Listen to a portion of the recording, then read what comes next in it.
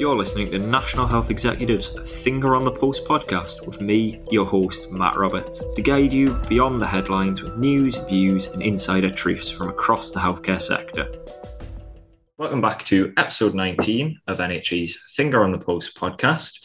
On today's topic, we're going to be talking all around sort of taking care of staff and how staff can have a real say and impact in it. And what we're going to do to talk about that is talk about a very innovative scheme that's taking place in Northumbria Healthcare NHS Trust, alongside some support from the Health Foundation. So I'm delighted to be joined today by, from the Trust, Annie Laverty. Thank you for joining me, Annie. Morning, Matt. And as well, from the Health Foundation, Will Warburton. Again, Will, thank you for joining me on today. Hi, Matt. Thanks very much for having us. No problem. And we'll jump sort of straight into it. I suppose we'll go first to you, Annie. Could you just sort of introduce yourself, your role within the Trust, just very briefly for our audience?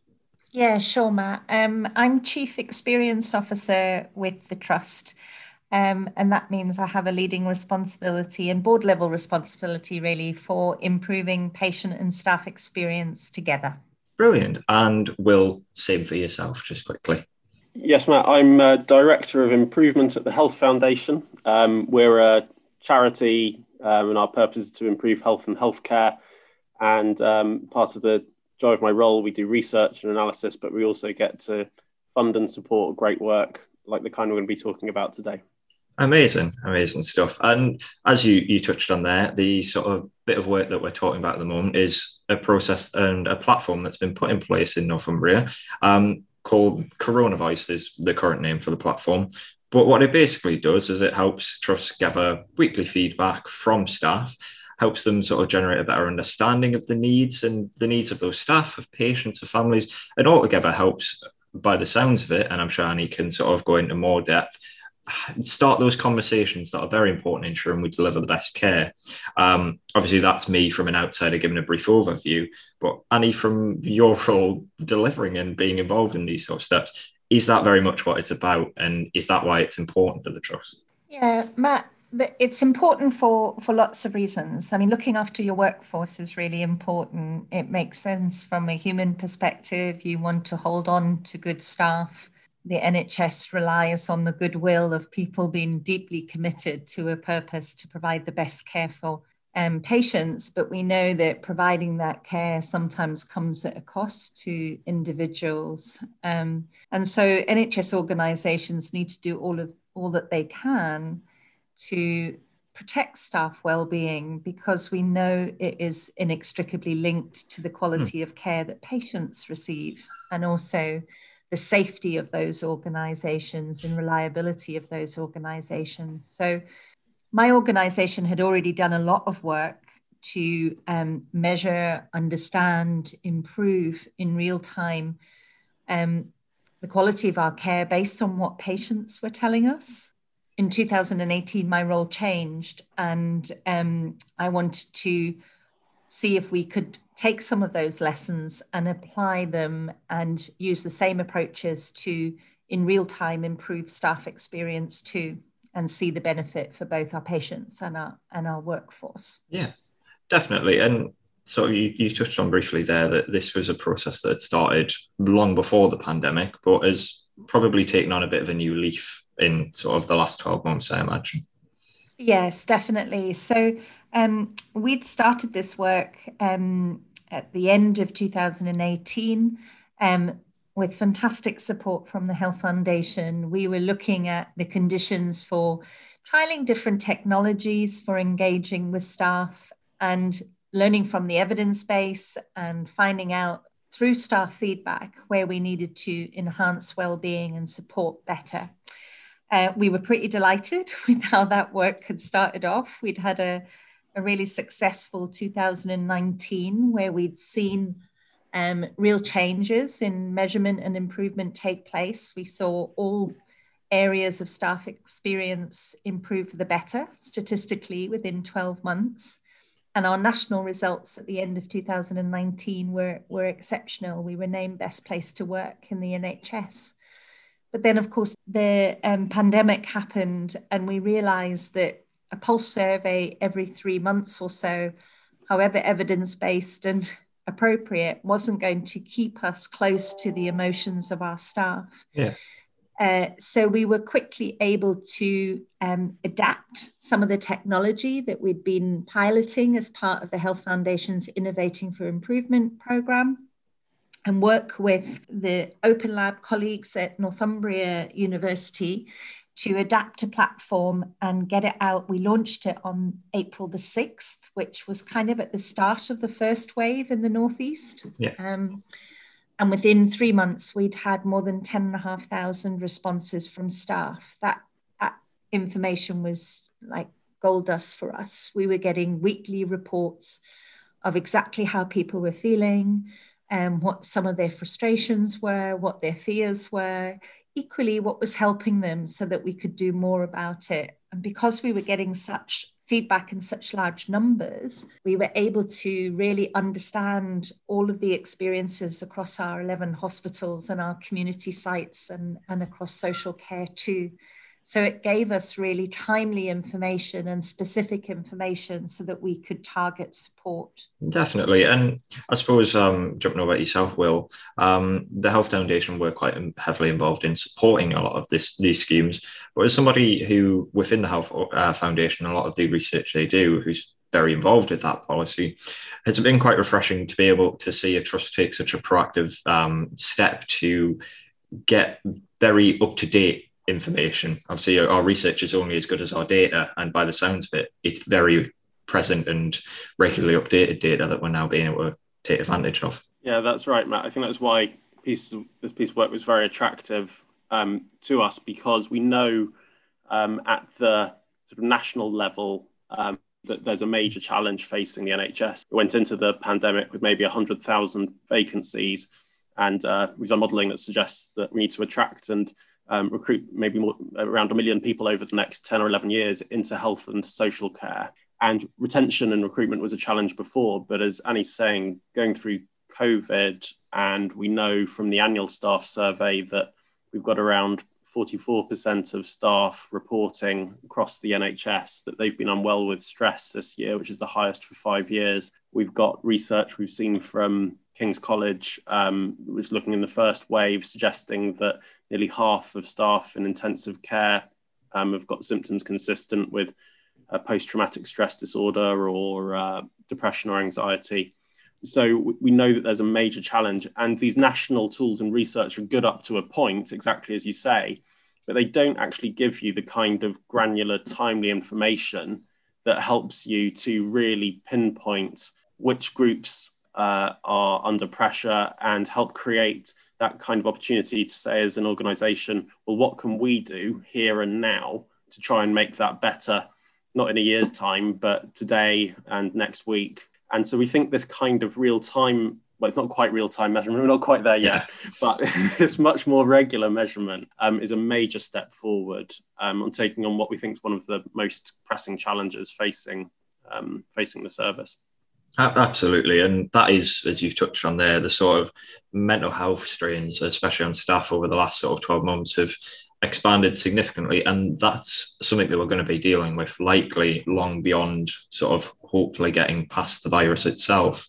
To yourself, Annie, as sort of within a trust, you probably, as Will touched on, being able to see exactly what the problems being faced by your staff are, it probably gives quite a good ability to be able to address more specific concerns. Obviously, nationally, we can say that, oh, we need to put this support in for doctors, or we need to put this support in for nurses. But they're probably quite different to what individual trusts need. There's probably a more focused route, if what I'm trying to say.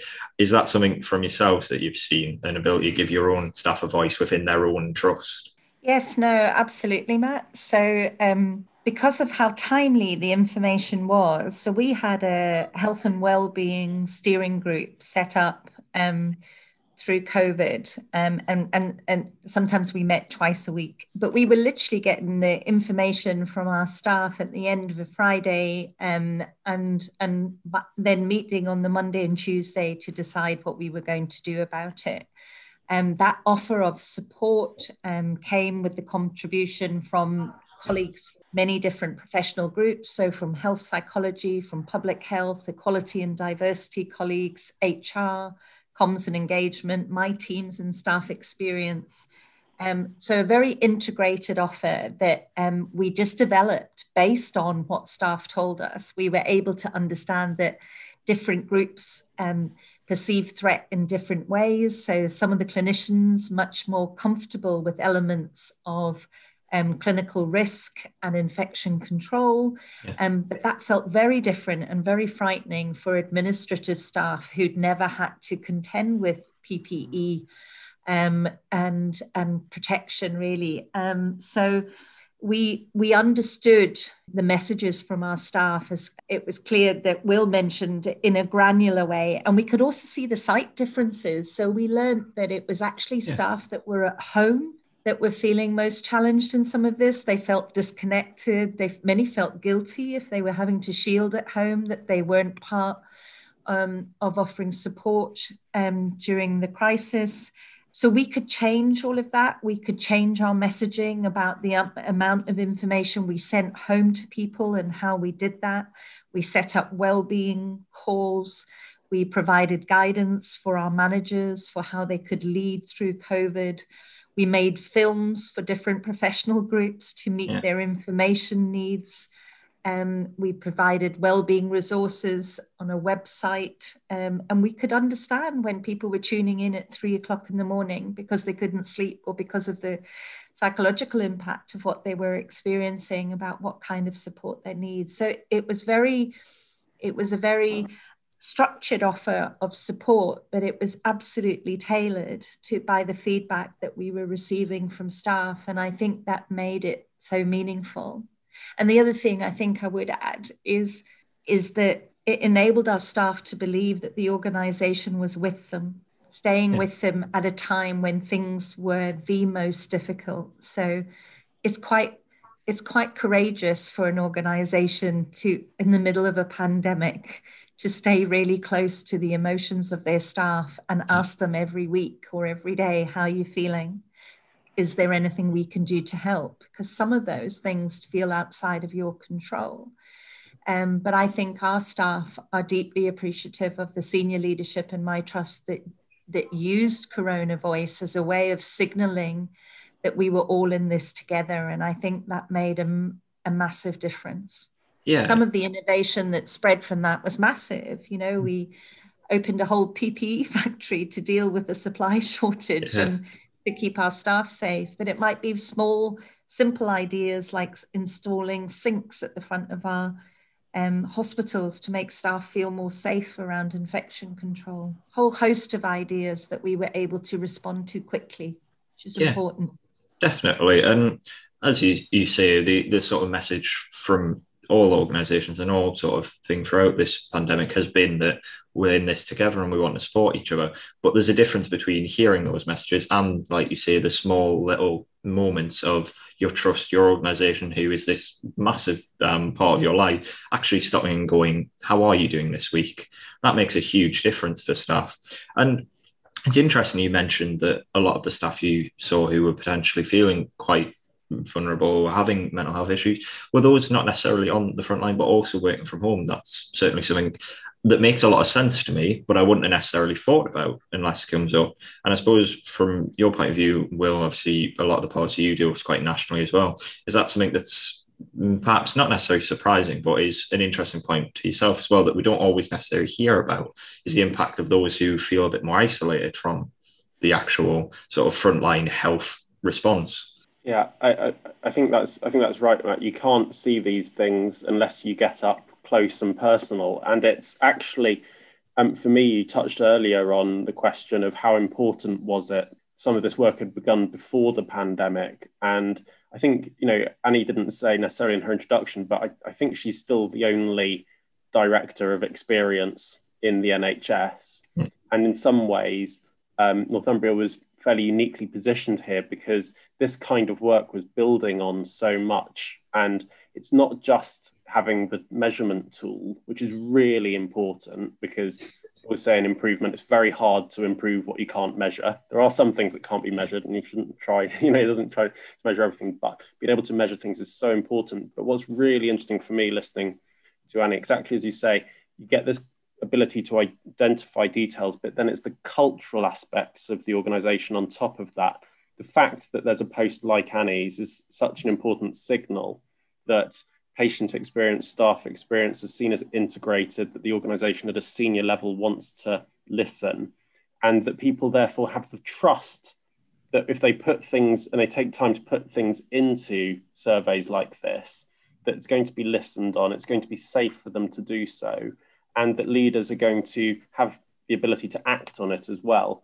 Because the other thing here is, in terms of resilience, is that ability to continuously listen and improve and adapt. And I think there's a major lesson there, not just for the organisational level, but for the NHS as a whole, in terms of the way that it engages, the way that it acts with staff, and the way that it prepares and builds in some resilience, because this has been a huge shock, the pandemic, but it won't be the last. And we were running this service really hot before the pandemic, to very high up capacity levels. And what happens when you run things that hot is it gets harder and harder for people to engage in this kind of work and have time and space to do improvement work. And one of my anxieties as we look forward is how do we still keep space for this kind of innovation? How do we still keep a culture where we are listening, learning, given there's so much work to do looking forward, and a workforce that's certainly at least tired, and that's the minimum word for it. Certainly, and sort of just sticking with that, as you say, one of the big benefits we can have at the moment is that there's so many opportunities and so many ideas people have that the NHS can seize on that are short, quick wins. And he mentioned the idea of putting sinks outside of the hospital. It's such a simple change, but it has a massive impact, both practically in terms of infection control, but also just in something visual that says we are doing something. And I suppose my initial question was going to be to you, Will, how do we sort of ensure that we keep momentum on that? But as you've mentioned, we just need to. It's part of that. But is it perhaps also having a consideration so that when trusts have ideas like putting in a experience role like Annie's, that they actually do it? Because we hear plans and ideas of these sort of roles quite often, but it is quite telling that Annie currently, as far as we're aware, represents the only one actually to have been acted on in the NHS. Yeah, no, there's a lot in there. I mean, there's been fantastic innovation throughout the service over the past year. Necessity is the mother of invention. And the speed and the range of the ways that the NHS has adapted to come up with new ways to deliver care, new ways to look after staff, new ways to get operational business done is phenomenally impressive. It really is. We've just and the question that you then come to is, how do you actually learn from that? How do we know what works, and how do we spread things that are effective? Yeah. Which are really, really critical questions. We've just published this week a new piece of research where we surveyed 4,000 members of the public and 1,000 staff in the NHS about the use of technology during the pandemic.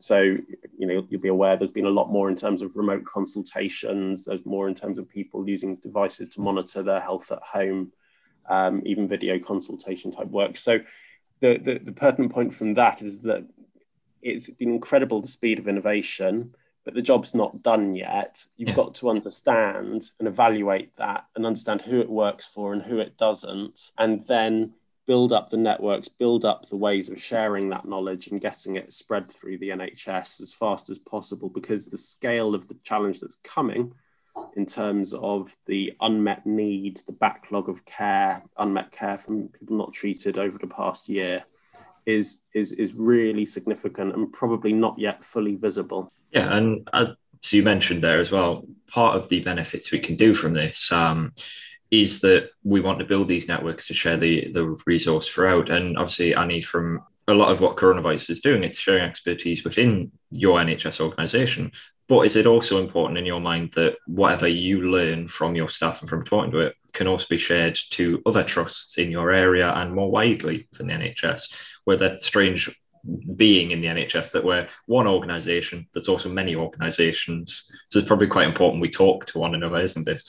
No, absolutely. So sharing across other NHS and working within the NHS. I mean, I've worked for the NHS for 30 years, so deeply passionate about what the NHS represents and all the people within it, helping us improve from within and collaboratively with each other. I mean, I'm hopeful about more opportunities to do that as we go forward. And I've loved being part of successful collaborations across NHS organisations, many, and much of that work funded by the Health Foundation and supported by the Health Foundation. I think it links to Will's earlier point that it is really important to share the good ideas and the innovation, but those innovations won't land unless we do the really critical work to understand what those ideas mean to the places that are adopting those ideas. And are the conditions for that adoption, is the right level of support, is the right culture, is the right measurement framework, are the right leadership behaviors in place, because all of those things make a difference. And we know that sometimes just having a good idea on its own and good people isn't enough. We've got to really crack not just innovation, but successful adoption if we want those ideas to really take hold and sustained. But it's a deep privilege as a clinician in the NHS to work with charities like the Health Foundation, who invest heavily in not just supporting the work, but helping us do the learning behind that work so that we can, properly embed it. Yeah, and sort of part of that learning and that understanding is about, as to sort of go back to what we've talked throughout this, it's about adding all the voices in the room into the conversation rather than it being led by just one or two. And I know particularly with the coronavirus project that was put in, obviously the Health Foundation were heavily involved, but there's also involvement from academia, the Open Lab at Newcastle University, sort of having that more academic and sort of traditional, not necessarily traditional, but you know what I mean, that very learned input, to just offer another different voice. How important has stuff like that been, to just add that little bit extra to delivering in a project like this? Well, fantastic partnership. Carl Montague and his team, and just brilliant people, geniuses as far as I'm concerned. And I mean, technology is not necessarily my strong point. So, they were able to develop my learning, but we were able to say, look, these are ideas. This is what we need. Can you help us? And they were in turn able to look at us and say, look, we've got just the solution, but we need a place to trial it in. We need a real world test bed. Yeah. So the partnership was really productive, but really, really creative, not just academics in their own right, but really creative individuals who, we were privileged to partner with, and full credit to them. And then also their flexibility. So I went to them with no notice. It was the 6th of April. And I said, look, we're going to need to do this in a different scale, and we need it by Monday, guys. And they worked all weekend to help us through with that, and stayed with us through all that. They deeply cared about supporting their local NHS organisations and helping us understand what it was that we needed. So a really proud partnership. Yeah, certainly. And I suppose to yourself, Will, as well, obviously the Health Foundation is very much a champion of all of these sort of health innovations, shall we call them. But being able to start introducing such a broad range of other sort of people, and I think in the pandemic, more and more people have become aware that health is a community project and something we can tackle. Has that been quite refreshing to see from your point of view as well, that there's a broad range of people who have skills and expertise who want to be involved and help? It's phenomenally important. I have the privilege of reviewing a large number of grant applications, and both to do innovation and to try and scale up that innovation. And partnership is absolutely critical. And it sounds like a truism, but actually when you break it down, you get that sort of creativity and rigor and ideas from academia. You need the real world testing capacity that Annie's talking about, that the NHS brings. When you're looking at scaling and spreading as well, and Annie's been involved in many of these, partners like charities are incredibly important for bringing in public voice and building momentum. Partners like Royal Colleges can be especially important in building professional credibility and expertise. And academia, as well as offering ideas, can offer that evaluation expertise as well. So it's almost, someone will find an example to correct me, but I can't recall actually the last major grant I gave that didn't involve this sort of partnership across sectors. You need to draw on that full range of capabilities if you're going to innovate and scale successfully. Yeah, certainly. Certainly sounds like a task for your team to find that case study, but yes, no, it certainly does. And I suppose my one sort of final point to yourself, Annie, would be for maybe those in other trusts who are perhaps interested in sort of looking to these sort of processes. What would be your advice? Obviously, yourselves and your trust were keenly involved in setting this up. What would be your advice for them to try and replicate or do similar in their own trusts?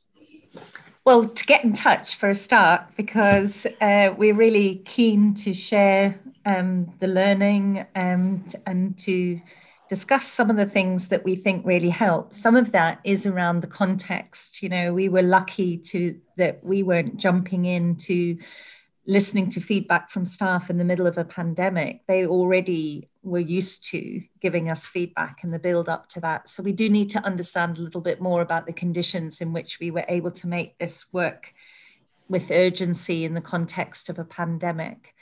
But the tools that we applied were quite simple in terms of measurement, and yet we found them to be quite effective and sensitive to the mood of the organization and track that through. So the main message that I would give to other organizations is genuinely have a go. The benefits of that, we've seen meaningful changes that have taken place, possible within 12 months of implementation. Health and well-being of our staff in 2020, we've just had the latest national results, has not declined despite the pandemic. That's a phenomenal message of hope, I think, for other organizations, that investing in the well-being of your workforce pays dividends, and it's just essential work going forward. So I'm optimistic. I know that this work matters deeply to my own organization, but I'm optimistic that the importance of staff well-being is going to have been elevated, certainly by COVID, and look forward to future partnerships and collaborations across the NHS about how we do this well. Yeah, absolutely. And I think that's such a powerful sort of message to have it on, that this is something that has been incredibly important for as long as the NHS existed, the well-being of staff. But particularly in the last 12 months, we've seen the importance of it. And hopefully this is the start of a lot more involvement at every level for people to be able to have their voice in it. I'm sure, just as it's been fascinating for myself to listen to, I'm sure it's been fascinating for our listeners as well. And as Annie mentioned, any further questions, any learning you want to do, I'm sure both Annie and Will be happy for you to reach out to them. Thank you so much from myself, Annie and Will, for taking the time today. It's been a delight to talk to you. Thanks for listening to this episode of NHE's Finger on the Pulse podcast. Join the conversation on social media or get in touch through the link on our website. To stay up to date with all the latest news and episodes, make sure to subscribe, drop us a rating on whatever streaming service you're using. This has been National Health Executive's Finger on the Pulse podcast. Thanks for listening, and I'll see you next time.